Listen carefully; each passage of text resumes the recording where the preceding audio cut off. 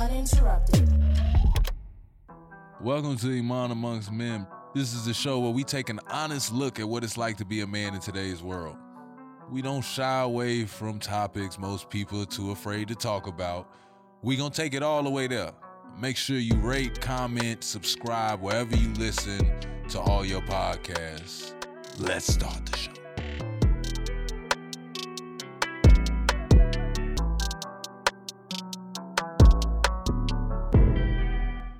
It's cool having you here, man. We've had some special people on. I think as an artist, it's another layer that we all kind of like don't know about. We hear about art. We hear about how they monetize it and how they do these things. And I think there's a lot of young artists that want to paint, not just paint, but create. I don't like putting y'all in a box because all y'all. No, you can say create. Paint, Yeah, and then it create's becomes cool. digital. No, create's cool. Create. I always wanted to dive into that, so it's great opportunity to have you on here. Another Chicago native. Yes, sir. Outside Bronzeville. You know what's Shout going out to on, man. Bronzeville. Hey, go on, because they said we need to set the scene. So if you want to tell them your kick game, I'm so happy that a Chicago native came on here. Go on, tell them what you wearing right now, man. These. What I got on the Nike Air Max Concepts. You know, just trying to be out here. You know, I Trying to be different. Oh, I got playoff 12s on. You know, if I gotta enter the chat. Yeah, no, I don't need to enter the chat. What, you don't need it? You can enter the chat. You can have a calm day. It's okay. Low top blazer. Yeah. Comme des Garçons. I don't have any talent with drawing, right? Was drawing to you, like, did you feel like the first time you drew, you like, man, the pen is doing what I wanted to do, or did you feel like it took a lot of work to become? I mean, you grew up on courts, Mhm. right? You grew up in a space where, you felt comfortable. Like, at what point, and I'm going to flip it on you, then I'll answer your question, but, like, at what age were you when you were like, man, I like playing basketball? Like, it kind of clicked for you a little bit. I say it was like, probably like 4, because we finally started playing, like, my dad used to play in the retreads, and we got to play on the side, and my brothers would be, like, playing out in the back, and I couldn't win. Like, then I started hearing my cousins, my brother, they would start collecting wins. I would hear people talk about playing 32s and like, yeah, I had this many wins. And I was like, damn, I ain't got no wins. And I'm like, fuck that. Then I gotta get my wins it up. was dead Yeah. serious after that. Yeah. And then it became, can I beat him? After I could beat him, can I beat my oldest brother? After I beat him, I felt like, all right, can I beat everybody around Oak Park? Or I could beat all them. I got to take my ball into the city now and get it. Yeah, somebody got to, you know what I mean? I just was looking for challenges in that way. But I think I got serious when I had to play against them, and I realized I ain't got no goddamn wins. So that's the competitive nature. That's another thing. I told you about that. We're going to dive into that. If I could put niggas off to a draw off. What? A draw off? I just got, because I'm a competitor, and when I look at art, if I could draw that good, do you realize how many artists I put on the spot? What do you mean? Outdraw me, nigga. But but to your point, for me, I'm competitive too, right? Yeah. And so, like, I look at other artists and, I'm like, if I see something that's just like, man, it just takes me back, Mhm. like I'll get jealous. And then my next thing is like, nah, all right, I see you. Yeah. Wait, I'm gonna go back to the studio. I'm gonna work even harder. I'm gonna outwork you. I'm gonna do a thing and elevate my stuff. But taking it back, I come from a family of hoopers. So, like, I'm 6'8". I'm too, He definitely 6'8", ladies and gentlemen. You got the audio version of this. I want to play this man one-on-one. I ain't gonna lie. I'll hurt this man. Don't be hooping. Nah, just, all I got is the back to the basket game. You going to the post. Duncan. That's Yeah, it. That's Tim all I'm Duncan. saying. That's all I Tim got. Duncan. No, go ahead. No, my bad. But nah, like, all of my cousins, they could ball, but a lot of them were creative dudes. But they didn't have sort of the aim. In my family, it was like that was preached to us. That was the way out. Right. You're gonna get on these courts. You're gonna hustle. For sure. You're gonna hoop. Like, I have, one of my cousins, my older cousins, was a Harlem Globetrotter. Right? Yeah, it's crazy. And we had that in our, Yeah. CBA, NBA, etc. And so it was always instilled in us. But at the end of the day, you know, you come back from the court, you at grandma's house, you hungry, you eating, you chilling, watching TV. For me, it was like, no, I'm gonna sketch, I'm gonna draw, right? And a lot of my cousins would do it too, and I would look at them like, damn, you just did that, like just like that. Again, that jealous feeling of like, man, you know, the competitive nature. I'm gonna get you next week. Just watch, nigga. Like, okay. I like how you drew them Jordans. I'm gonna watch my Jordans next week. So it kind of started in that space. But I was really young, man. It was like it was the refrigerator competition in my grandmother's house. It was like, who can make the refrigerator? You know, you hit grandma with the art. Grandma made this for you, right? You know what I mean? And you know, grandma put it on the refrigerator. Man, you made it. Yeah. You made it. And so for me, it was like, if I could get to the refrigerator, and then once I got to the refrigerator, I ain't never leave the refrigerator.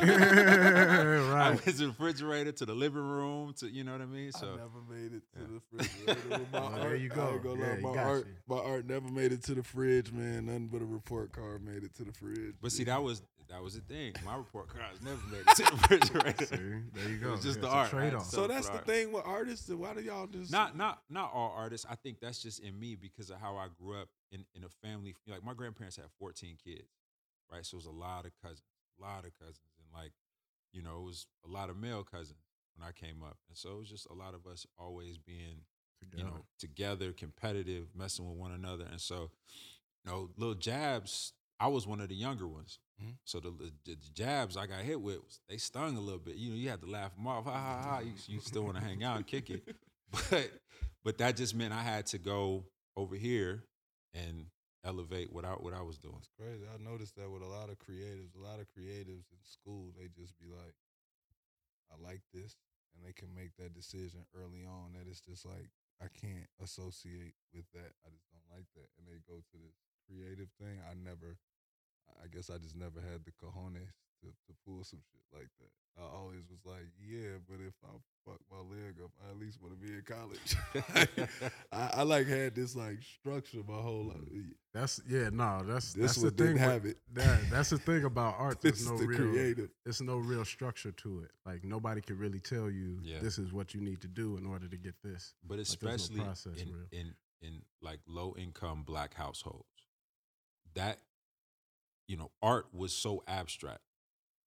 Ball, you can quantify, right? If you play hard enough, you can make it to NBA, you can make it to, you know, overseas. Oh, yeah, exactly, right? And you can make some money, exactly, right? Then in success, maybe you could coach, or, you know, there was a path, right? There was a path. And there's a big umbrella under exactly. That. And so for art, it's like, I didn't grow up knowing any successful artists, let alone successful Black artists, nor did my grandparents, nor did my parents, you know what I mean? And so it was a thing. Like, with my father was, you know, my father played football. My father was gonna go pro. He got hurt at his tryouts for the Giants. Right? The combine and shit? Yes. And so he ended up going into business, you know, and was successful in it. And that's what he knew. You know what I mean? And so it was like trying to instill this sense of like, man, you have to have something to fall back on. And for me, it was all or nothing. It was like, I'm a creative. This is what I'm doing. But I think that for him, again, you know, every parent wants their child to have a sense of security, you know, growing up. You don't want to worry about your child once they out your house. But what I took from him was his sense of business and that understanding of business, and applied it to my art.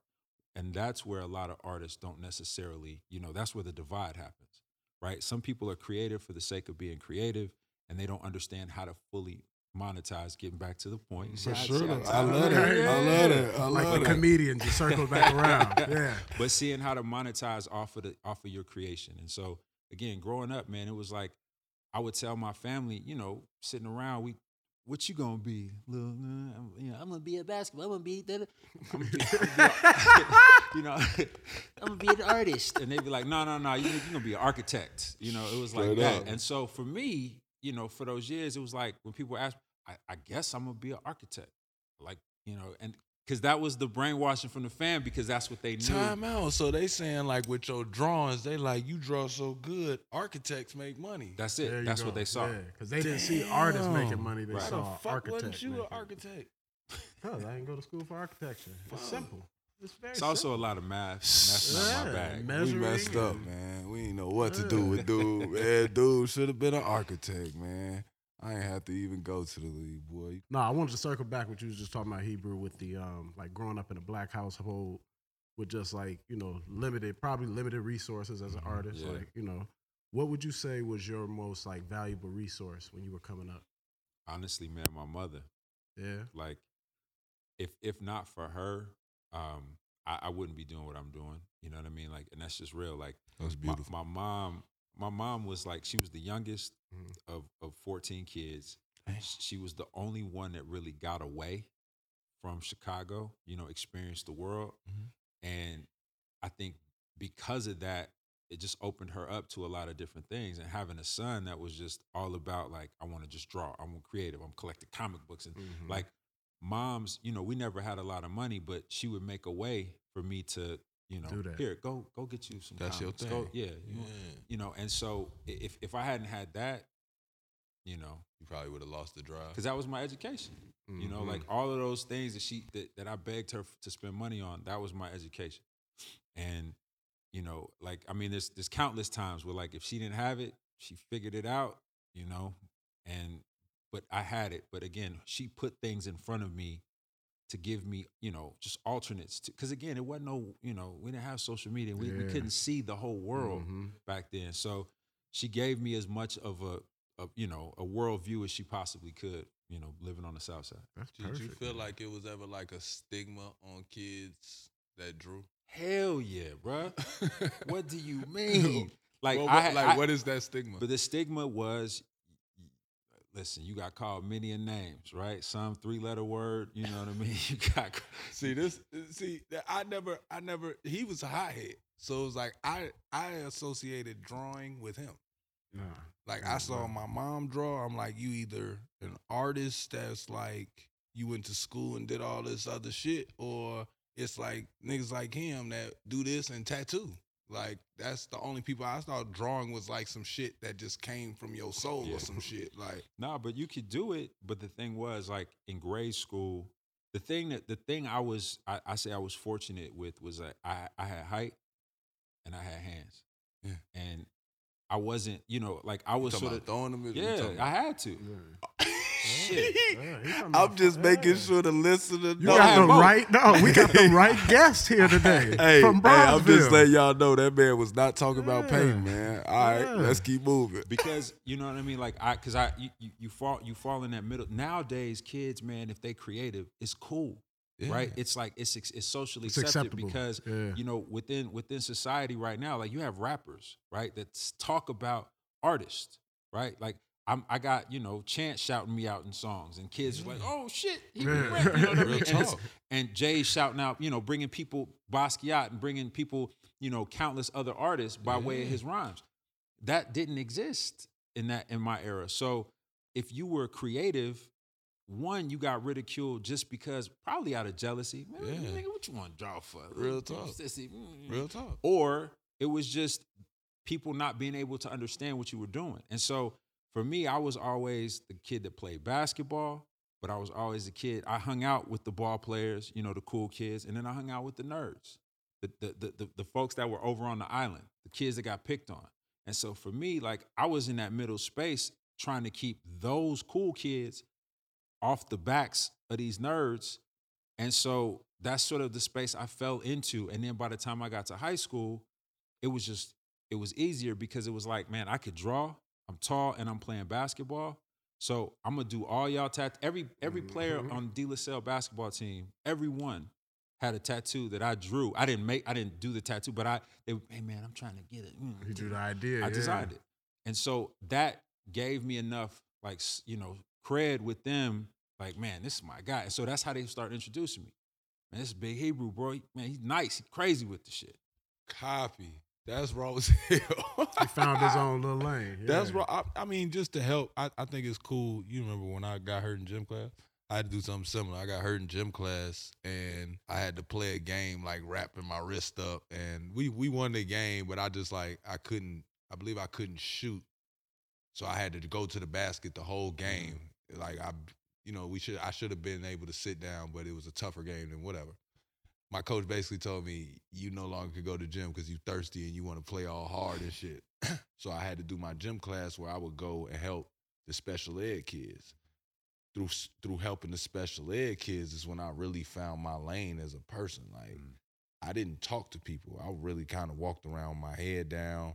I had a rage to me because I just felt like nobody believed me I was going to the league. I really didn't feel like I was shit until this nigga started coming to my games. Like, once he started, you remember how we was talking about it the other day. Nigga come to the game, I tried to dunk his ass, everything, screaming this. I told you come to the game. Yeah. Like, that's when I felt I had charged. just walked in, too. I Confidence, was standing by the door. I had just walked in. I turned up. You see me, nigga.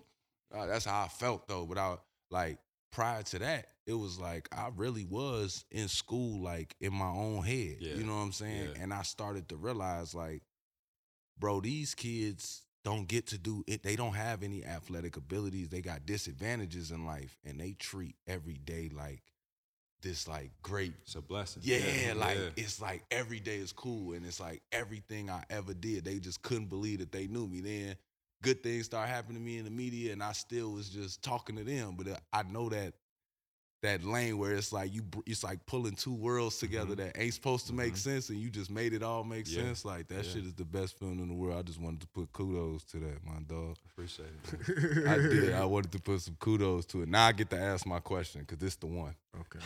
This the one. We were going to touch on cartoons and comic books because I've been trying to get my brothers to understand Batman can only whoop Joker's ass.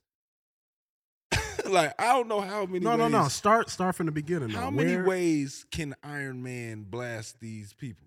Like, no. How many times he can tell you. can Superman almost lose and then win? I really need to know. Because I would like. Is your problem with the movies or the comics? I think it's the tights. What's with these They tights? don't wear tights no more. Yeah, what's with these They don't wear tights tights no more. He keep and thinking. then the other issue is how y'all defend them. Because they don't wear tights no more. It's how y'all Yeah, jump right. in front of the bullets. These are not But y'all hold bullets on, to but catch. no, it's There you go. Let him go. There you go. Just what you saying right now, right? You don't like it? How many? No. Because I listen. Trust. I go back and forth. But how many movies and shows can you watch about dudes that sell drugs, undercover cops, and niggas that get shot in the hood? It's a lot of different versions of that, though. That's the same That's thing his in point. comic books. Yeah, It's that's the still point. Batman. No, it's still the same voice. Right, but that's what, nigga. There's 19 books of power right now. Okay, And he watches that shit. 19. You know, I love it. Right. Hey, you know, he might. Hey, man, he acting now. And he might pop up on the show on y'all. Listen, man. I'm not No, he's not. discouraging power. Listen, everything I has am. its place, and you know. But you're saying it's still a repetition. But what I'm saying is, there's always gonna be. There's nothing new under the sun, right? And you know, just how Stars is going all the way to the bank on power. That's why it's gonna keep coming. We're gonna go back to slavery. It's gonna be power, Kunta power, in a few minutes, right? And this is the same thing with comics and cartoons. Like, there's too much money to be made. Batman made what? Close to $1 billion. The last one, it was 3 hours long. And I watched Right. every bit of that. And I ain't gonna lie, I watched it too. Every I ain't but gonna lie to all y'all. of those things, all that IP, all that does, you think about it like this. Disney has Iron Man, they've got the Avengers, the whole thing, right? Those are just big commercials, expensive ass commercials, so that when you go to these parks, your kids are asking for the There you Captain go. America theme, Copy. Mickey Mouse ears, and It's blah, just blah. keeping it going. That's where all that money. That's the where the money's merch. made. That's They're it's not- the Y'all toys. saying they really not making the movies for us. They making them for the new kids. No, I'm not. I'm not saying that. I'm saying that. So back to my No, thing. no, Y'all no. need You to let generalize it it. go. No, you generalize Joker it. done No, got no, no, his no, no. ass You whooped generalize enough. He's sick of But getting see, whooped. no, this was my point. These like comic books and movies are different. You It's can time. release a movie when you want to. Dependent. We Listen, got listen, Hebru listen, Brantley. listen. Walt Disney. What Kanye say? Tell him what we got here. No, we but got it's- Hebru, Disney. But it's not like that though. So These come do characters, his these movie. characters that you're talking about have transcended decades. That's what I'm saying. So Meaning, let's translate. listen, let's can transcend you some listen? new characters. Listen, Bro. you Did just brought a did you Batman. watch Black Panther?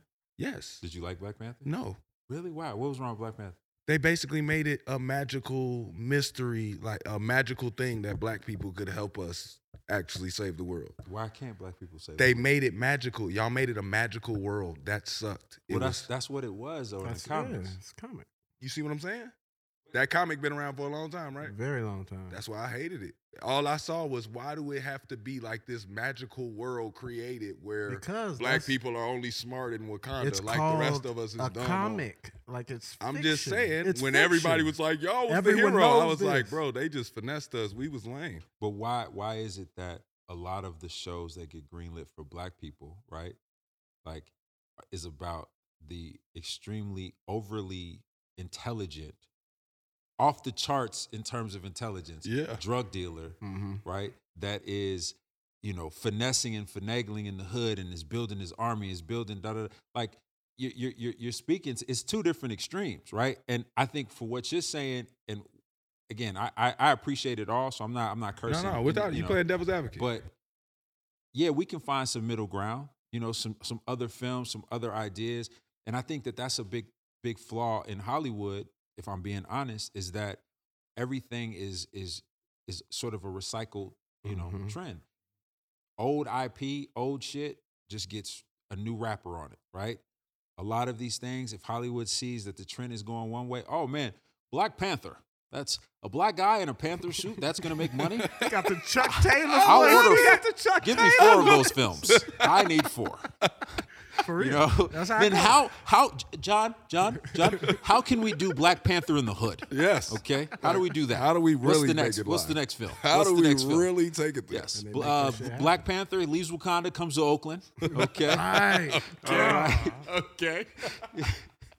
So no, that's crazy. Give him a mohawk. right. Give him a mohawk. For sure.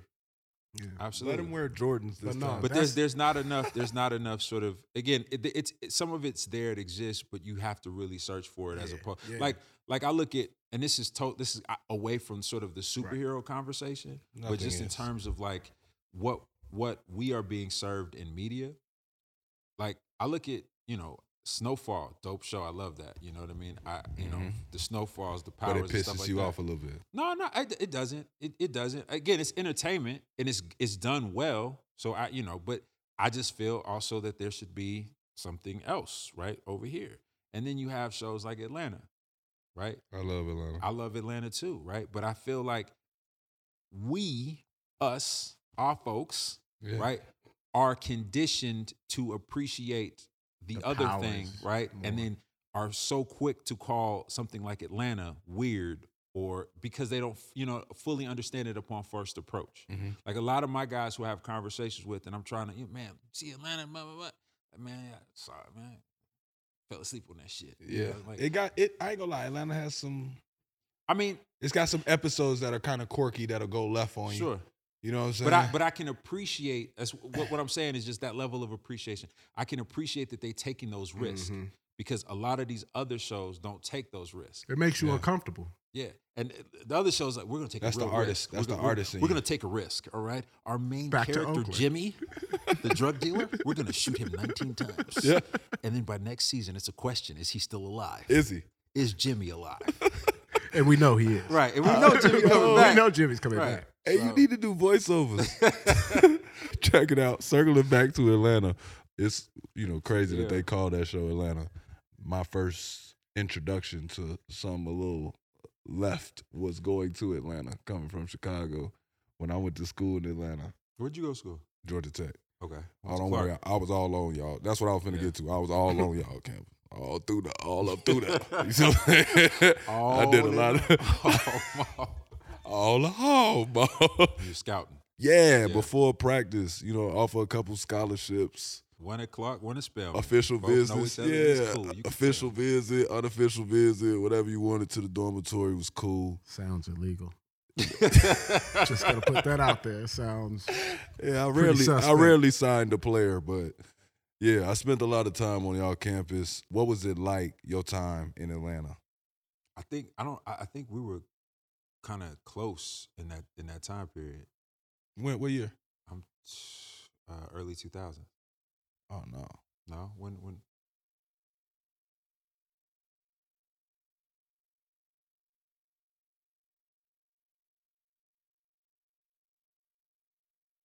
I'm not that old. So I was 2009 coming in. I left in 11.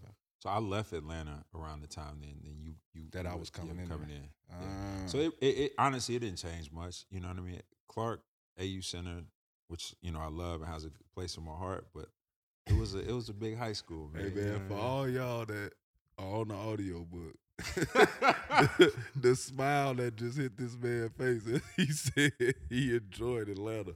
He Was loved awesome. Atlanta. Everybody Yeah, he loved loved Atlanta. it. Man. Atlanta. That's why Ludacris told y'all he was from there. He was Mhm. born in Chicago though.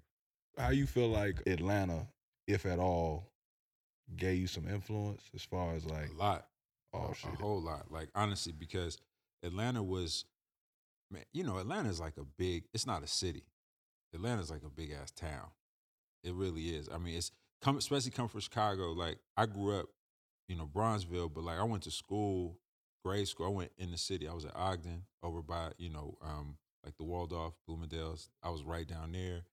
So I experienced the city day to day, and in high school, same thing. Atlanta was just like, Yeah. and Atlanta It's a is switch up. yes, Everything's 30 minutes away from each other. 30 minutes but 15 at the same time. Yeah. Like how's it? Right. Yeah. It was the first place I don't know if you had this adjustment. I had a shock factor when I got to Atlanta of why are you talking to me? It was so many people talking to me. I felt like they was trying to set me Just up. try you, yeah. Yeah, it's like all Just y'all being nice. country, all y'all like mumbling y'all shit, and all your senses is like falling off way early, but you like too nice. Like, oh, I appreciate it, bro. Like, what's going on, bro? Like, hot out here today, bro. Like it was just like, bro, you got so many words for me, and you don't know me, G, and I got headphones on. But that's some Chicago mentality. yeah. That's definitely a Chicago thing. I felt the same way coming down You there. feel like that, like, bro, what you mean good morning? Yeah, I'm Right, not right. the send off kid. Like, bro, go to sleep. Got bro. the guards up. But no, Atlanta, I went to school, I went to Clark chasing Spike in the sense, Spike went to Morehouse, Spike Lee went to Morehouse. I wanted to do film. That's your number one inspiration? I Growing wouldn't up? say that. He said, I wouldn't say that. Ooh. But Ooh. I mean, No, it's- shout out it's- to Spike. it's no Don't- shade. Oh no, that's shade. my dog. I just like beef. No shade. No shade. to There's no Spike. beef. No shade. I'm to just Mr. joking. No shade to beef. Mr. You're Lee. creating beefs here. Jerky. That's what you're doing. Create beef. Jerky. Nah, it was like, kind of going back to the family talk. Like my pops, his whole thing was like, I wanted to go to Parsons. I wanted to go to New York Okay. or Columbia Okay. for art. Pops was like, nah, nigga, No. like, I'm not even coming to come out $1 on that mission. You know what I Damn. mean? And it was just like, find something that could at least Like a happy put you- medium. yeah, just put you in a position to make some money continuously, in a field, as opposed to like just being artist solo. And I always loved film, always. And so, it was like as when I was in high school, my junior, senior year, I was making little short films. I was doing little stuff. So went to undergrad at Clark because Spike took all his classes at Clark. He went to Morehouse, but they don't have a communications department, so he took it at Clark. So, all right, that's where I'm gonna go. And when you get there, you realize that like Clark's main focus, or at least at that time, was primarily television and radio. It wasn't film. So your experience is pretty much what you make it. You know what I mean? So you had to find it. But I think within that, it allowed me to like sort of figure my way through. And then it's a lot of different kinds of black folks in Atlanta. Oh yeah. Oh yeah. I had never experienced that. Chicago niggas, All the same. Man, All the cookie same. cut. Real talk. And so Real I had talk. never experienced like all these different kinds of black folks. And so it was just so, opening to me to be like, just having all these different, again, I'd be on Tech's campus, Emory, I'm Oh, you was kicking it over there with man, us? I was everywhere because Damn, what? I was, just having different tribes because I was just so open to the fact of like, man, we come in all these shades. Like I've never seen all these shades of black So before. was you ever just like on campus drawing people? No, I wasn't on campus. Well, I'll get in trouble. But yeah, I was on camp. I was doing some drawing sessions from time to time. Hey man, since you said Spike isn't your greatest inspiration, who would be as a director? No, it's not that he's not. He's definitely one. I loved his films growing up. But it's a lot of great directors. obviously, like, this is where we fall off. Like a lot of the guys that did the like the Spielbergs, obviously like the George Lucas, Hey, no, Star Wars. let me clean This is this where up. we Let me fall clean this off. up. Let me clean this up. That was great. Dark Knight is one of the best films I've ever seen in my life. Like I don't not appreciate it. I love Batman. Have you noticed how many Batman references? He just like Batman. I That's love the Batman. problem. I only like Batman because Batman is the only one that could be a real nigga on the earth right now. Yeah. Like I could go get some money and whoop ass at night and not tell y'all in the morning.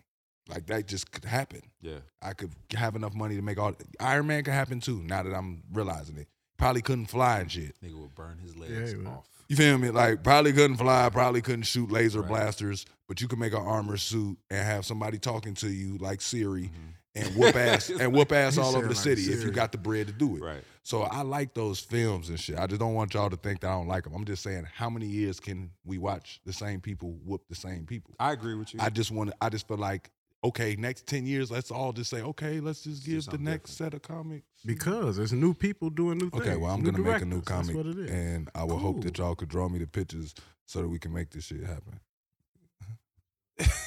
What's it going to be about? I don't know. Can't be Batman. I'm just going to... Can't be Batman. Maybe I should go to Atlanta so that I can see some different black people. I'm going to fly to Atlanta so I can see a bunch of different new black people, and then, once I see them, we going to think something on up. Something with a cape. Some nigga took some mutagen to Magic City. There you go. Right. Happened and spilled. Hey, super man. strippers. Yep. Super strippers. There you go. Super hoes. I ain't going to lie, though. There are, but we just don't get to see it because they are fixated on recycling the same IP, the same folks, the same characters. So film and art, when did you switch over? Because you I don't never seem switched. like you want to recycle. No, what happened was while I was in school, I was working for like different production companies. It was around the time like Luda was coming out. Roll out.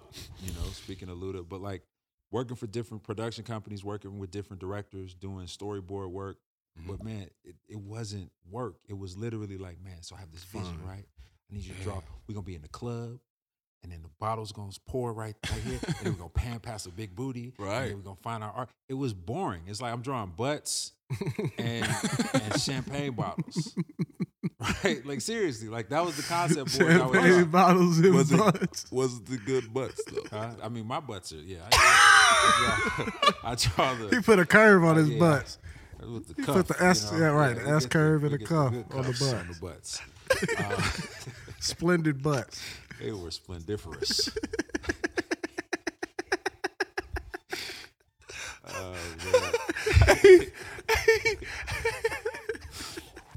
Splendiferous butts. Splendiferous. By Hebru Brantley. Yeah, nah. So, like, drawing those splendiferous asses. That is beautiful. Hey, give me that sound bite. I want to be able to play it. Splendiferous ass. Splendiferous buttocks. That is crazy.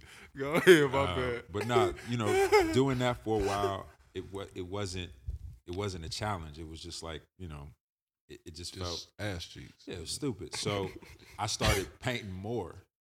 And what was crazy was, again, I was in college, so I was working. I was a waiter at Hula Hands. That's great. The kids, remember Hula Hands? That's cool. Crazy. The kids that worked at Hula Hands with me all went to the art college across the street, Atlanta College of Art. So I started going in with them to their classes, to the point where I was going so much, I wasn't going to school. I was going to their school, and the teachers thought you went to that school. So I was in studio painting classes. And it wasn't until like mid-semester at one point where the professor was like, well, let's look at his.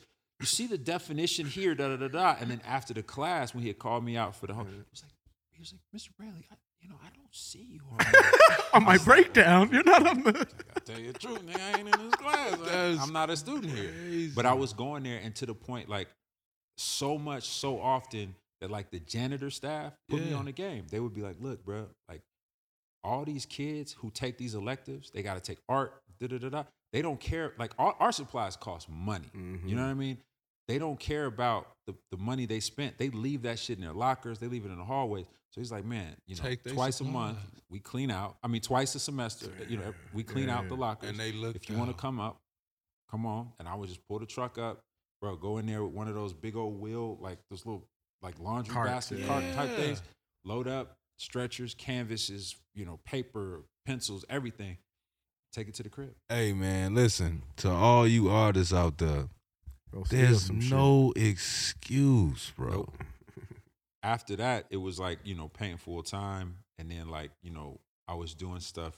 Mesquite, remember Mesquite? Hell yeah. You remember my Mesquite button up? He loved Mesquite. Yeah. Loved I didn't fully appreciate it. I went to no, because so they roasted me right now. I want y'all not sick. Lots of browns, lots of oranges. The only reason is because I just looked at it like, man, I could do that shit. Oh, he flaming me. And then no, because He that's has the how premium. I paid for my senior year of college, bro. I started doing my own shirts. And so I would literally, like, I would go buy a bunch of blanks and stuff like that, and then set up on campus. Me, you know, DJ Drama. Yeah, I did a mixtape with him. Yeah, Drum would sit next to me. He would sell his mixtapes. I would sell my shirts. What? You was to school with Drama? Yeah. Drama, Cannon, yeah. Like, those were my guys. So you know Ariane, all of them. Yeah. Oh, my God. Atlanta's Small small. world. Yeah, Atlanta's small. Forever, I love Atlanta. And that's who bought my first real painting. When Drum started DJ doing Drum. gangsta grills and started making money, he pulled up on me in the Benz. We had a store called Classic Souls. Damn. And it was in Lil 5.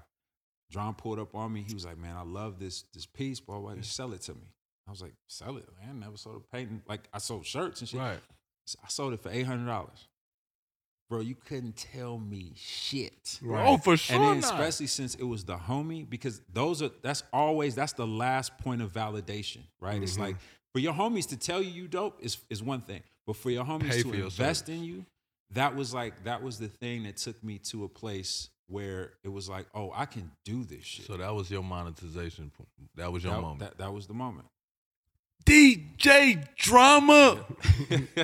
Gangsta Grizzles. It was a Gangsta It was Grills, you Gangsta bastards. Grizzle. That's Yeah. crazy. Yeah, it was Drum. Drum bought your first painting. Yeah. What is the painting? Yeah, I was just finna Describe the painting. Take me there. I'm going It's, to close my eyes. I'm going to pretend I'm on the audio. It's sort of a reimagining. There's a Roy Ayers album cover. It's a cipher. So it's like the camera's low and it's looking up, and all the guys are looking down into the camera. And then there's the third eye that's sort of in the middle of it. And so I recreated it in my style, and you know, just kind of added my own little tweaks to it. And that was the whole conceit of the piece. That's crazy. Yeah. He bought it. $800. It's still up in his crib. Hey, now that you done told that story, hey, DJ Drama, I don't know how much that. Hey, listen, we gonna have to get that thing of praise now, dog. Listen, Yeah, I saw John out there. He's like, so man, so what you think? What you think? That real piece is, talk, Yeah. bro. Your first piece. That was the first major piece, man. That's First like major that's piece. like my mother got this piece. She drew of my grandmother, her mother, and the piece is so fire, dog. Like if she was to ever like commission it off to somebody or like somebody ever bought it, it's one of them things that, because I know it was my first time realizing like my mom is like incredible with that Right, shit. yeah. Like I'm like, you're like that. Mhm. If that painting was floating somewhere that I didn't have it, I would later on, I would put Pay the price to on it. grab it, Yeah, I'd yeah. be like, nigga, that I shit, need that back, yeah, that's yeah. $1 million, nigga. Yeah. You can have it cash. I don't give a fuck. Like, Yeah. you know what I'm Yeah. saying? Like, do you ever feel like that about one of your pieces where you just like, bro, I'll buy that back myself if my daughter wanted it, type of vibe? Very rarely. There's a few pieces out there, but it's a few. It's very rare, because it's like, man, you know, you get to a point where you just creating, and then, you know, like I fall in love with something I make, and then it's done, and then I'm like, I'm on to the next thing, and I fall in love with that, you know, and so and on and on and on again. So very rarely are those pieces that I'm like, damn, I love that. I wish I would have kept it. You know what I mean? But most of the time, anything I just like that much, I just keep. I mean, that's got to be enjoyable though, to like give away art and see it in different places. But we don't give it away. Oh, We don't give it away. He made it sound like we just throwing. We Art. hit the club like Art. No. Everybody, art. making it rain. Right, art. No, I meant like to have people that they're gonna take that painting and appreciate it. Yeah. Like, of course y'all gonna get y'all payment. You know what I'm saying? I ain't never did y'all like that. I always paid for my shit. So I ain't that type of dude. But that's gotta be a good feeling to see somebody else celebrate it in so many different realms. For real. Like when do you feel like I guess I would, as an artist, I would never want to be mass produced in a way, but what is that like as far as like, because you got, like I said, there's a lot of kids that their issue with taking the next step with being an artist is how the fuck do I monetize How do I do it? Yeah. Like when the bills come on Friday, how do I get this shit done and still get my enjoyment out of it? Like what's the steps that you would say, like after Drama bought your painting and you realize, like, what's the steps that you took? Was it more like in your face on the street, like, yo, check out my pieces? Or is there like certain steps that you feel like this is the better route? It really depends because there's so many different sections of art, right? So from my standpoint, it was like Drum bought a piece. I wanted to be in galleries, right? Because as I understood it, with my little bit of knowledge at the time, like that was the natural progression. If you want to be a visual artist, a painter, a sculptor, you got to get in galleries because they're the ones that'll bring the collectors to you, right? That's changed a lot today. Right now, the power is literally on your phone, right? And so if you're working hard, you're building collections, you're creating stuff, you can get instant gratification right here. You post it, look what I just did, right? And a lot of times with a lot of young artists that are coming up, if they do that and they're consistent, the audience will find them, right? And then people will start to DM in the process of like, hey, can I, would like to buy this piece. The hard part is understanding your value early because, a lot of times, young artists, you're broke, so I can, and again, you gotta crawl before you walk. But, at the point in which you're walking, right, it's like, who are you walking with, and that's sort of where a lot of galleries will come in and try to the flim flam, right? Oh, we'll represent you, and we'll do da, da, da, da. And the problem that I have with the current gallery system, which has been the old gallery system, is this is what a lot of young cats don't realize is that galleries take 50%. God damn. Exactly. So you as a painter, you get taxed. Oh, I get taxed, but I don't get taxed. Fuck around. Yeah. I could but take. You get taxed from me. Yeah, basically. That's I'm what taxed. the price is. You go get your lick back. You right? Get your lick back. I like that. Yeah, but yeah, it's that. But again, nowadays, depending on where you want to be as an artist, you don't necessarily need the galleries. You don't need somebody in your pockets that hefty, right? And like my homie, my man Kendall from Chicago, he created an organization called Art House, right? And I kind of, I was trying to work with him and sow these seeds, but different organizations that can rep artists, develop young artists, but aren't taking that cut, right? They're not taking 50 off top, right? He's taking a small percentage, but he's selling your work and he's putting money right back in your pocket and also giving you game and allowing you to evolve and grow as an artist, which is super important. A lot of galleries don't do that. And you said it's called Art House. It's called Art House. It's still pumping? Yeah, I mean, they just did it. They just had a really huge, successful show in Chicago during Art Expo. Shout out to Art House. Yes, sir. Chicago. But again, there's different folks that are doing it like that, but it all just depends on where you want to be. There's graphic artists, there's young graphic artists. I think for kids that like graphic art or illustrations, it's just a matter of being consistent and putting your work out there. Social media is the easiest way, man, is to have that portfolio right there to then, to go. And the only other thing I'll say is, man, no matter what division or what space in art you want to be in, you just have to be persistent. You know what I mean? Like, it ain't about bothering somebody. Fuck bothering somebody. I don't care if I bother you. Like, I'm going to bother you and let you know, hey, I'm here. I want to do a thing. If you tell me after the 15th time I hit you, email you, text you, whatever, fuck off. All right, cool. I'll fuck off for a couple months. But I'm going to come back to you after that, and I'm going to be persistent. a lot of these cats, man, you know, they're young. They don't realize that persistence gets you, you know, further in life. And so, sometimes your work, as you're growing, it's like maybe that next collection is the one that hits. 100%. It's I think the coolest relationship in the art form of that and music. I always liked music. Mm-hmm.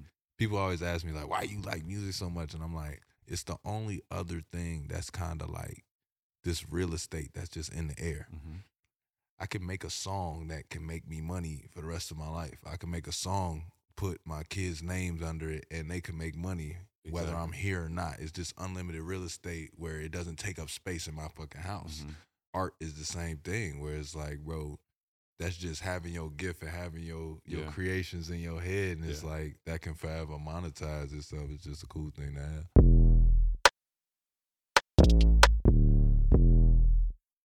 Do you feel like social media changed the game? Yeah, absolutely.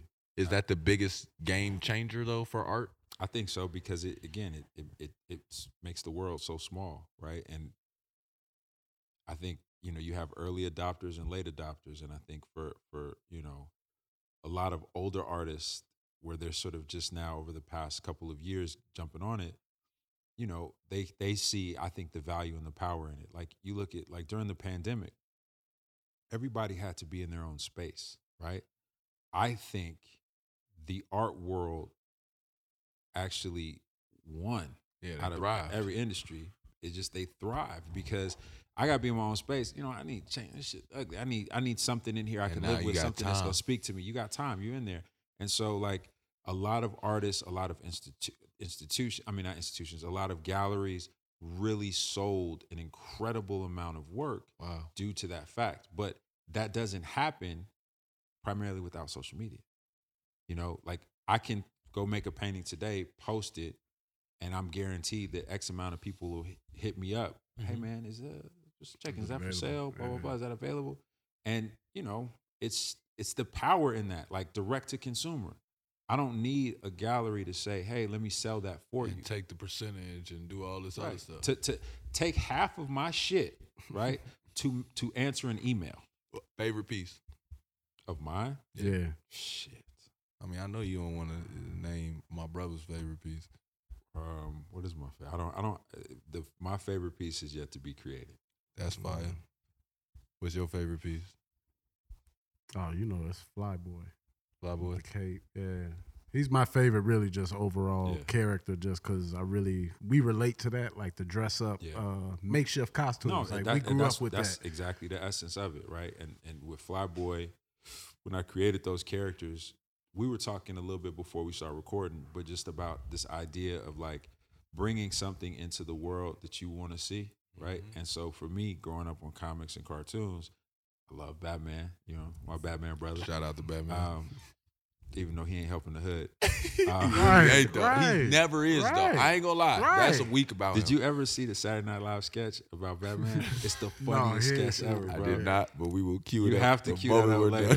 It's like all these people talk about Batman. They're like, Batman, Batman, he broke my daddy nose. He came down to the, you know, it's like all the shit he does good for all the other people, but when he come to the hood, like. It's all fucked up. Yeah. You did us bogus. Exactly. He the police.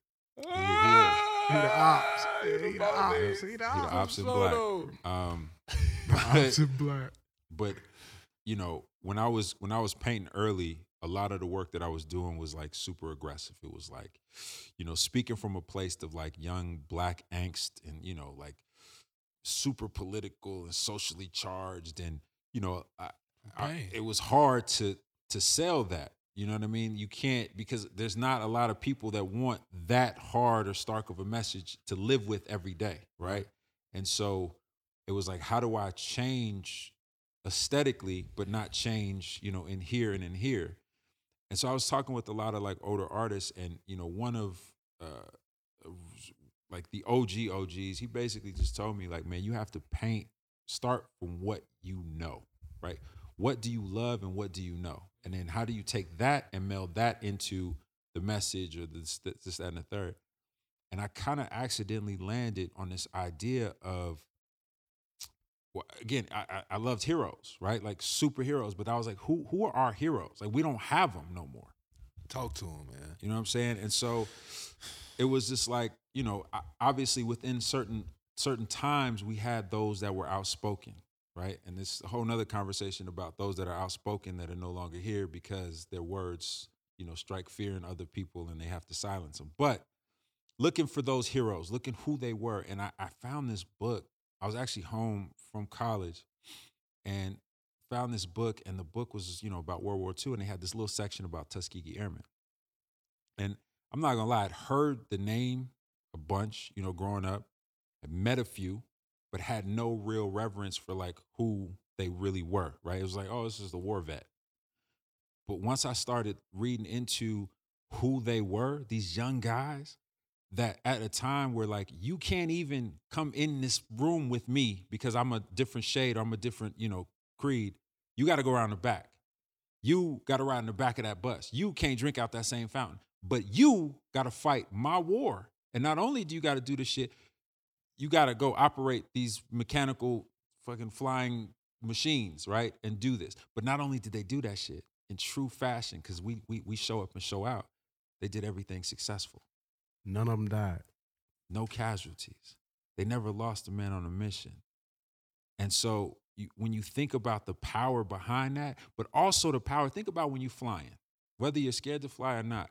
When you're up in that air, how small the world is. And when you think about problems in that way, you know what I mean? Like, it's almost like godlike, right? Like what's, you know, again, we're ants to God, so to speak, right? It's like these little beings and little creatures with little problems, right? And that's a way of like having this level of escapism from that tension, from that time, from that turmoil.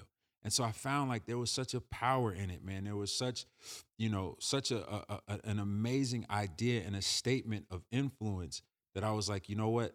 That's where I want to start. And so I started drawing these kids with these, you know, sort of bug eyes and these aviator goggles and these helmets, not knowing what I was doing. I just did it because I was just influenced. But then I had this idea. I was like, what if there was a point in time, right, where somebody that commissioned this animation to happen, and it was about these little black kids that, you know, were sort of modeled after the Tuskegee Airmen, right? Just as from an inspirational standpoint, but they never put it out. So I did a show based around that idea, basically like lying to people like, oh yeah, these are found images or recreations from a thing that, right. But it never did. It was just something from my mind. And so it took off. It was like people gravitated towards it without sometimes even understanding what I was trying to do, but it was the aesthetics, the hopefulness that they saw in some of these paintings and these characters that really just kind of fueled them. And then as I was starting to have these shows, man, like little kids would come up to me. Like little kids coming to art shows. I'd never seen shit like that before. Right. Little black kids at that. For sure. Bringing me like their little Play-Doh made Flyboys and Lil Mama characters and, you know, 60-year-old Polish women. I really like, you know, this my dog got access in the bag. Yeah. But like, I saw that like people, you know, there was something there, right? And so again, I continue to explore it. But, you know, now I kind of use those characters like more like Charles Schultz in the Peanuts, right? Like when you look at Charlie Brown, those strips and those comics were more about the creator first. I can say whatever I'm thinking, what I'm going through, all this shit, and I put it on these kids, and they're my filter out to the world. So it becomes palatable. You can engage with it. It's funny. It's entertaining. And so I start to do the same thing. This is how I feel. This is my angst. Fuck you. I love you. I hate you. I don't like this. I love this. I feel like this. I could do all of those things with these characters. And so there's a real power in that. And so I just continue to sort of explore it. That's so fire. Speaking back to like the creation of the characters, how much of that did you, like how much of that was you and how much of that was more like perspective? Like how you bring up the Tuskegee Airmen, you know, reference. I think it was sort of half and half. Perfect. You know, honestly, like, and I think that, you know, with speaking to perspective, obviously the older you get, the wiser you get, you know, your perspective on a lot of things changes. I ain't gonna lie. After hearing you say that I'm looking at the painting in my mind, it looked different. The color scheme. I always wondered about your color schemes, though. Your color schemes reminded me of that. You know the color scheme for the Good Times painting? Oh, yeah, Ernie Barnes. Ernie Barnes, yeah. You know I love that painting. I always love Sugar the pain and the finish on that, because it's like you can light a room a certain way on a painting. Yeah. If you light it a certain way, if the sea is blue enough, it make me feel a way. But that dark blue with that tint of nighttime, that it's damn near like only a few. I feel like only few people that see Flyboy take that as like a happiness. You kind of have to know a little bit of struggle and know a little bit of pain to see like, no, I feel it. That's the ingredient. You get what I'm saying? Yeah, like that's I feel it. You know what I'm saying? That brown feeling of going up. Like it's like not everybody gonna trigger that way, but it's like I always wonder where that came from. It's just like to hear you break all that shit down, man. No bullshit, boy. I want to raise the price on your page, my goddamn self. I want to tell y'all how much these goddamn pages. I'm broken some shit. What NFTs stuff? Yeah, the second word is gonna be NFTs. How you feel about that? Let's break it down. I have Seems like You there's don't like some it. displeasure. You don't like no, them. no, it's not that. It's yeah, man. I'm coming from a place of like physical creation. You know what I mean? And so it's I always felt like that's where the value was. It's honestly, it's been me sort of waiting it out, right? Seeing where this thing is headed.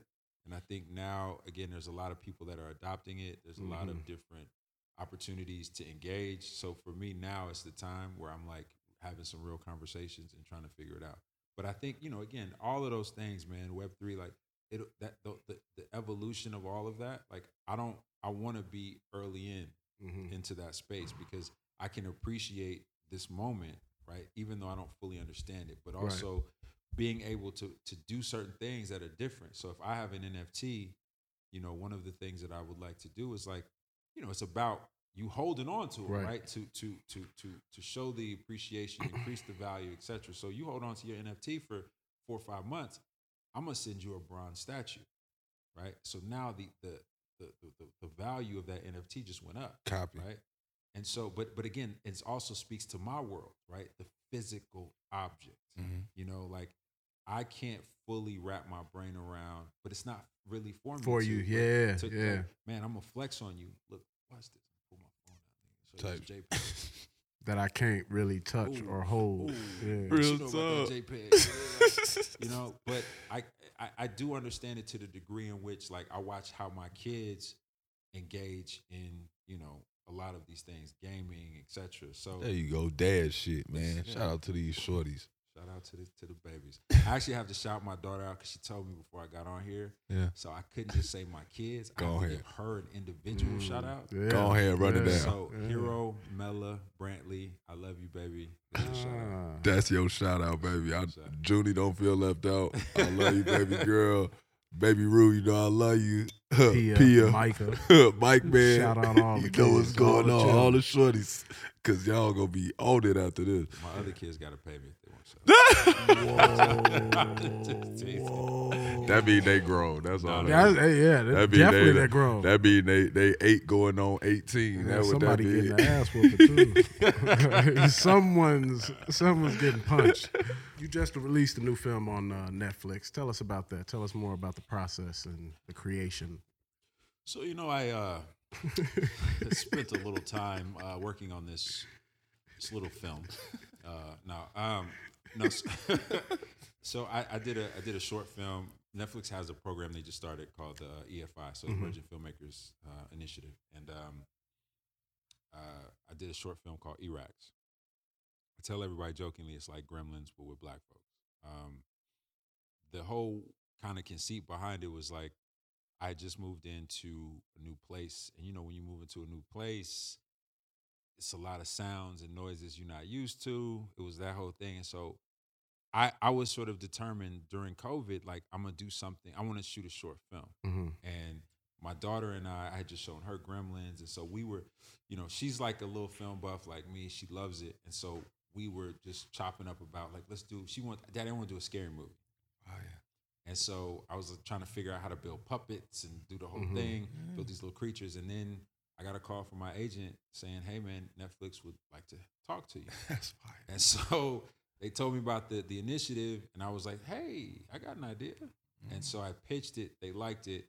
And it was dope, man. It gave me a chance to do something, obviously, that I love, but also with a real budget.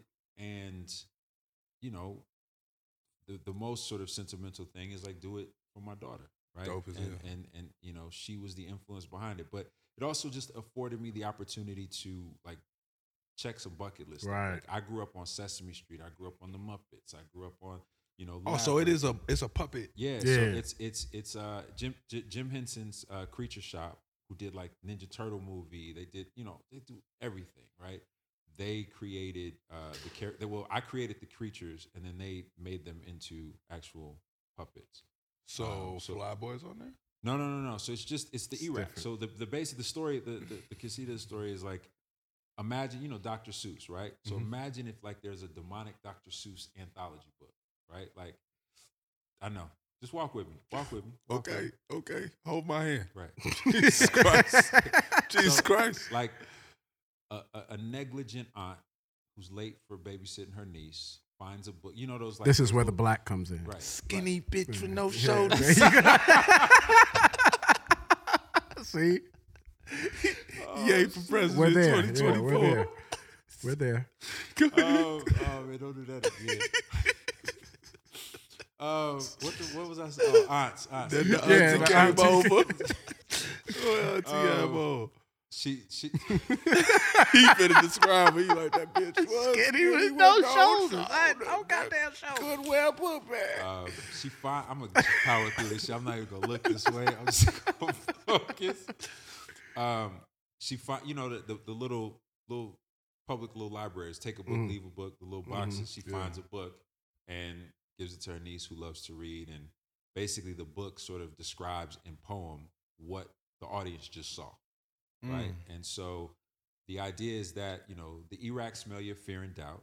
They've been stuck in, but now they're out, you know. And basically, you know, you have until the sand is run to get them back in the book or one you become, basically. And so these creatures come out of the book. Aunt and niece freak out. They got to get the creatures back in the book. How do we do it? We figure it out. And by the end, all is well. And they've gone on a journey to, you know, the aunt has learned a thing, the niece has learned a thing. And so, it's, you know, the hardest thing to do is tell a succinct story in 15 minutes. That shit is hard. It's only 15 Yeah, minutes. it's only It's 15 a short minutes. film. So, I'm excited to watch this. it was a I'm gonna challenge. watch it with was my a daughter. challenge. Yeah, I mean, but you know, again, it was a dope thing, and it's, you know, sort of my preamble to a few feature films and things that we have set up. One of which is actually a superhero thriller with Seth Rogen's company, Point Grey, Fire. Gate. And so I'm gonna go ahead and put the little leopard in it. You know what I mean? Just, Little leopard. Hey, man. Shout out If to y'all, Little Leopard. now listen, if you want me to be a superhero, I will whoop all type of ass. I But don't I'm need putting you no. in like old school spandex. Like, it ain't even gonna be like a muscle suit. Just because you tight. said it. That nigga gonna look like he a Yeah, cat. tight. Yeah, he gonna look like you Listen, part you of wanna know cat. what's sick about all of it? You throw me in them types, yo, box office hit. I'm whooping all type of ass. I'm lifting weights all summer. My thighs is gonna be popping out all gonna be type The of. Rock? I'm gonna look. No, I'm be gonna The look Rock? like it's armor. My tights gonna look like armor. It's How gonna I'm look coming. Your tights gonna look like ours. That's how I'm coming, dog. We ask all our guests, what are you working on improving for yourself personally and at the present time? Ooh, that's a really good question. A lot of things. My brother thought of it himself. That's a really good question. Yeah, it's a Dominican question. It's not.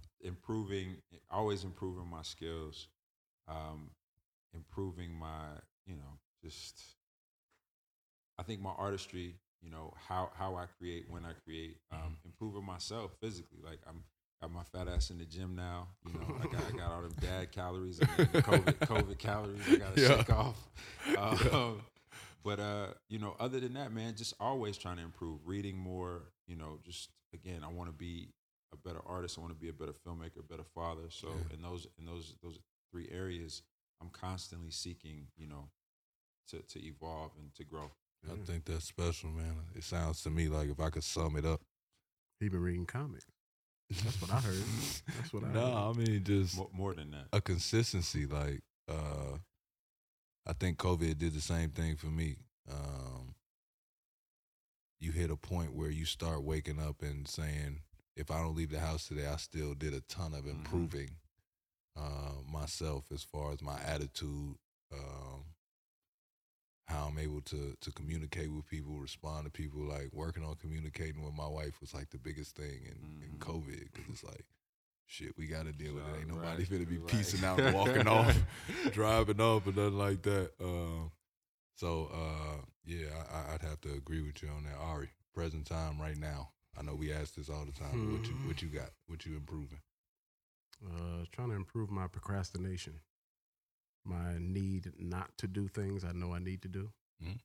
Like, and, just getting out of my own way and, staying focused. Kind of like what Hebru said, like with, staying physically fit and all of that. Like, I do it every now and then, but I got to keep it consistent. I got to get focused, and that's really what it is. I think consistency should be more of it. That's the word of the day then. Consistency. So all our young artists out there, stay persistent. Stay consistent. Yeah. Nah, you get your money and then you get an assistant. You hear what I'm saying? Hey, I ain't gonna lie. My nigga's a poet. And they ain't know it. You know what I mean? Now he's a rapper. Now he gonna charge your ass too. He gonna charge you. No. Every show we like to tap in with our fans on social media. They get a chance to ask that burning question that they have that they probably not gonna walk past me to ask. So we're gonna tap in and ask it today. Ari, what you got for us? All right, today's listener question. Can you remember a time in your interaction with police where it changed your perspective as a black man? My interactions with police? Your interactions with police. Young or old? Definitely young. Okay. Old, I try to stay out the way and lighten the voice. That's why he's still here. Chicago is, obviously a very gang, affiliated city. And so when I was younger, I used to, do graffiti. And whenever, I remember one time, man, it was just the worst fucking time ever, but we got caught and we were like on the low end. You had a crew? Yeah. Oh, yeah. And okay. So that's how y'all do them big pieces? Not always. No. It depends. Like we all were kind of going for self. It's like I'm doing my thing. Okay, here. y'all just and we're just doing throw ups, just like bubble letters, something quick. You know what I mean? Just in the hood. But I wasn't even painting at the time. I was on lookout, and they rolled up sort of the other way. The opposite side of where I was standing. And it was two cops, and two white cops. Of course. And a black cop rolls up in his car, and these dudes harassed us, sprayed paint in our face, beat us. Jesus. And basically just left us there. You know what I mean? And so that was my first real experience with police. How old were you? Shit, I was 14, 15. Traumatized. Hell yeah. And so, again, you imagine, and it was by association, but the biggest thing was we were spray painting, right? But they didn't catch us spray painting. They just saw us out there. Yeah. And it was the association that y'all niggas is on some gang shit. Yeah. And so we have to teach gangbangers a lesson. And this is how we do it. And so... And you looking at it like, damn, y'all got the wrong kids. Bro, we are the artists. We're the artiest kids you can imagine. We're doing this to stay out. They're not about that life. Definitely not about that life. And so, from that point on, it was just like, it was always a thing where like, anytime some shit happened, no matter how tragic or whatever, I was, I had anxiety about calling the police or even engaging or having conversations. I've been pulled over as an adult man and I lose my words. Yeah. Out of fear. Yeah. Honestly, just straight up out of fear. I got pulled over out here. Nigga, you would have thought I was mute. I was like, he did the hands for those who because who are I honestly get so fearful. He did the hands. No disrespect. No, for sure. But the lights are shining on you. You got a cop here. Yeah. You got a cop here. Then you got another cop at your back. You like, am I gonna make it home tonight? And yeah, exactly. And so it's I don't know. It's. I get that same feeling. Yeah. I'd say it took my arrest that I had in Atlanta before I realized how to move with cops. I dealt with them in Chicago, but my biggest fear was always how aggressively they would throw us on cars. Yes. Because I feel like that's all we ever had. Like, I never got. Oh no, I never got locked. I'm saying in Chicago, I've never got actually locked. Like, the most they did was put me in cuffs and sit me on the curb. Mm-hmm. But I always hated in the summer. I felt like, why y'all always putting our face on the hot hood of cars? Yeah. Like, you know what you're hot. doing.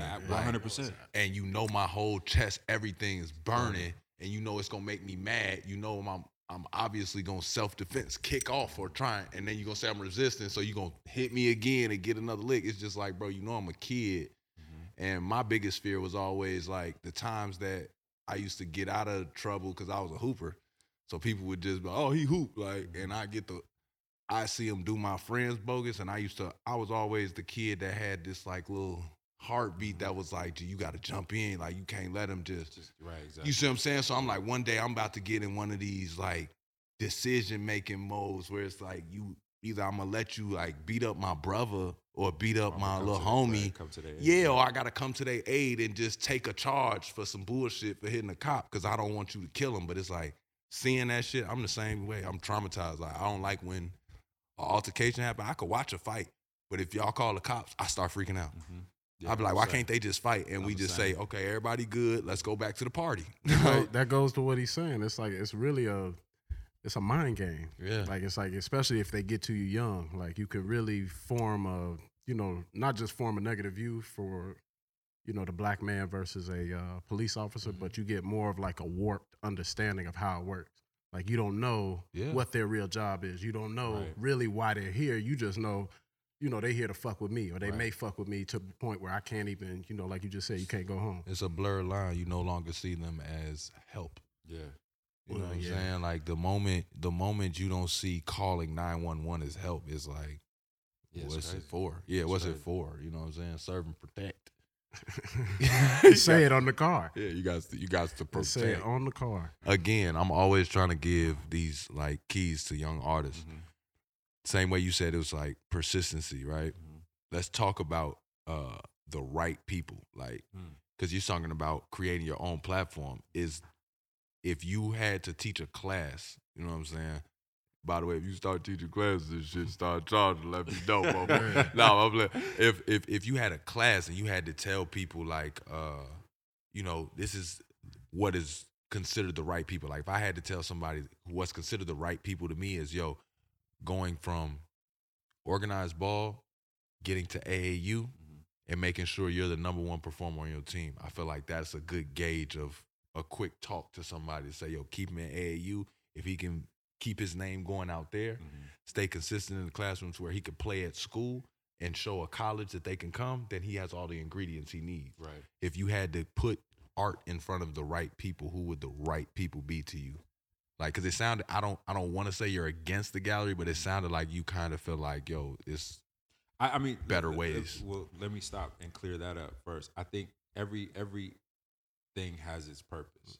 I think that galleries do serve a purpose to certain artists. For me, a lot of times, like, I have representation in Tokyo, right? I have representation in Europe. It's not. Because but it's the reality is my reach doesn't extend that far, right? I don't know the players in Tokyo or in China. Obviously, you know do if you got somebody out there. Well, no, but I'm saying that's why you go with the gallery, right? Copy. Because they're the people that like, man, I know, I can, they have the collectors. You're saying you're with the galleries out there, right?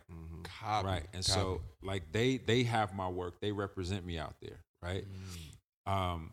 But within the States, I just feel like unless the situation is completely ideal for me, I don't search for representation here because I'm enough here, right? I can hop on a plane, get to wherever I need to go, stunt, and be in front of whoever I need to be in front of. So with that's that. But I think with young artists, depending if you're trying to go the route of going from gallery to museum, I think it is important just to find that fit, that relationship of a gallerist that respects you and doesn't treat you like a fucking a used car salesman. Like, you're not the newest thing on the lot, and as soon as I got and it's sold, I'm off onto another one. And it's so rare, it's so hard, But I think that there's opportunities to be made from people that you might have in your circle to sort of as a creative, it's no different from what like Bron did, or I mean, again, Bron is obviously a huge exception. Hold on, right? you gotta tell the listeners, what did he do?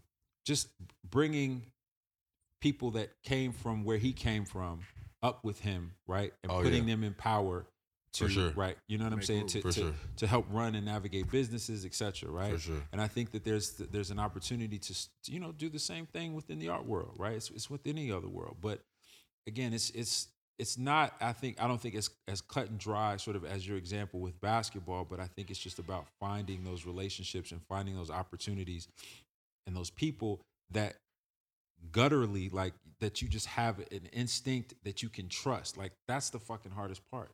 Because, again, nobody gives a fuck about you. It's like Chris Rock joke, right? Yeah. When you leave this house, nobody gives a fuck about you. Give me some young artists right now, the new flavor, the new people that's coming that or you just follow. people you like. Yeah. Yeah, just for a nigga like me that I don't know, and y'all put me on. So put me on. A few artists I say all the time because they're my peoples, and I love what they do. I would say like Nina Chanel Abney, who you might recognize. She's, to get into hip hop world, she did Meek's last album cover. Copy. Wait, are you from the West Side? Oak Park. Yeah, so that's bless your heart, man. What? Respect. Y'all was always like about 5 years behind Who? West Side cats. Who? West Side, period. I remember coming We just back. like different No, things. nigga. I remember coming back from college one year, going to the West. I listen. I had homies in the West Side, respect, love them, but niggas was still rocking finger waves on the West Side and Pelly jackets like they just. So Pelly's is what? raw. Yeah, so what? Pelly's had its All time. right, See, before that's we get off. Bronzeville. All right, before we get off. This is Before we Bronzeville. get off. No, before we get off. They was wearing Last peacocks. song. Almost got off They the was wearing shit. We almost rap. We almost rap. But since we're here, pizza in Chicago. Yes. Number one pizza I spot. thought you were about to say something about Pelly's. It's that's tough, man. You only have one. But it could be one that's not necessarily the greatest pizza. But It don't from have a to be the greatest nostalgia pizza. there. It could be that. It could That's just be really your- what the answer I really we just want. want, Yeah. your favorite. My bad. Your favorite spot. It don't have to be the number Italian one. Fiesta. Italian Fiesta. No, that's good pizza. Thank you for tuning in to Iman Amongst Men, brought to you by Uninterrupted. I am your host, Iman. This is my big brother. Ari. You know what's going on. Hebru Brantley, thank you for coming through. Thank you, gentlemen, for having me. So before we wrap up the show, Ari, what was your biggest takeaway from today's conversation with my man Hebru? Man, there was a lot of good stuff. The most important thing I think I took away was his process, like how he's able to turn a specific idea or, something that's not fully representational in so to speak, and making it palatable for everybody or making it acceptable for everybody to like view and enjoy the same way. Iman, what about you? What'd you take away? I think my biggest takeaway had to do a lot with why he draws. He draws to sort of create the characters that he wants to see. Like, it's that idea of be the change you want to see in the world and shit. I guess I kind of try and do that in a way with music because I can't fucking draw. But that really made me want to draw. I feel like I could create a cool character. It might suck, but I know Hebru now. But he also gave you tools in that to where it won't. He gave me tools, but I'm definitely gonna. I'm saying where you can get halfway. Like I'm gonna take my notebook, piece of paper drawn over to him, tell him to do it on the canvas, and we gonna commission it. I'm gonna take half of the gallery thing, like the gallery do. You're exploiting him. Yes. We just had him here. Now you go For exploit sure, him. but I'm gonna tell him the truth. All right, but it's still a shakedown. Call it what you want. Call it what you want. As always, thank you for rocking with us on Iman Amongst Men. I am your host, Iman Shumpert. And I'm Ari Shumpert. Make sure to rate, comment, and subscribe wherever you listen to your podcast. If you want to watch the full episode, head over to Uninterrupted's YouTube channel and click subscribe right now. But until next time, gone.